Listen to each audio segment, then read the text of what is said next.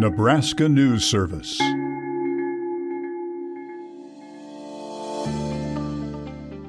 Steven Spatansky started playing video games in second grade and hasn't stopped playing. My first console I got when I was probably 7 or 8. Spatansky joined the University of Nebraska-Lincoln Overwatch team, UNL Revival, in August. I don't know. There was something so great about that feeling. Spatansky said the excitement keeps him coming back, but the toxic behavior can take a toll on his mental health. Online multiplayer games like Overwatch have text and voice chat so players can communicate with each other. It's through these channels that toxicity like trash talking, hate speech, and sexual harassment occurs. In 2019, the Anti-Defamation League found around 74% of adults who play online multiplayer games experience toxicity when playing. And in 2021, 227 million people in the United States played video games for at least 1 hour each week, according to the Entertainment Software Association.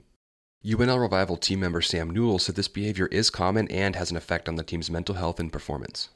It's got to be at least every time I'm on, if I'm playing with randoms.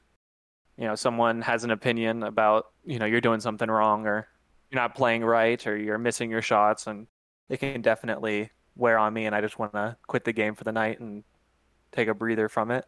Spatansky said toxicity will always be a part of gaming.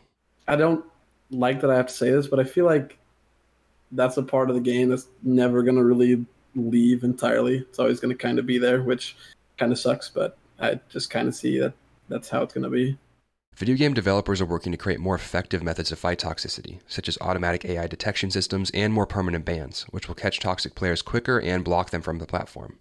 But for now, Newell said turning off text and voice chat is one of the easiest ways to avoid it. I'll just hide match chat so I don't have to even read it, because it doesn't even always just come from your own team. It can come from the other team, too.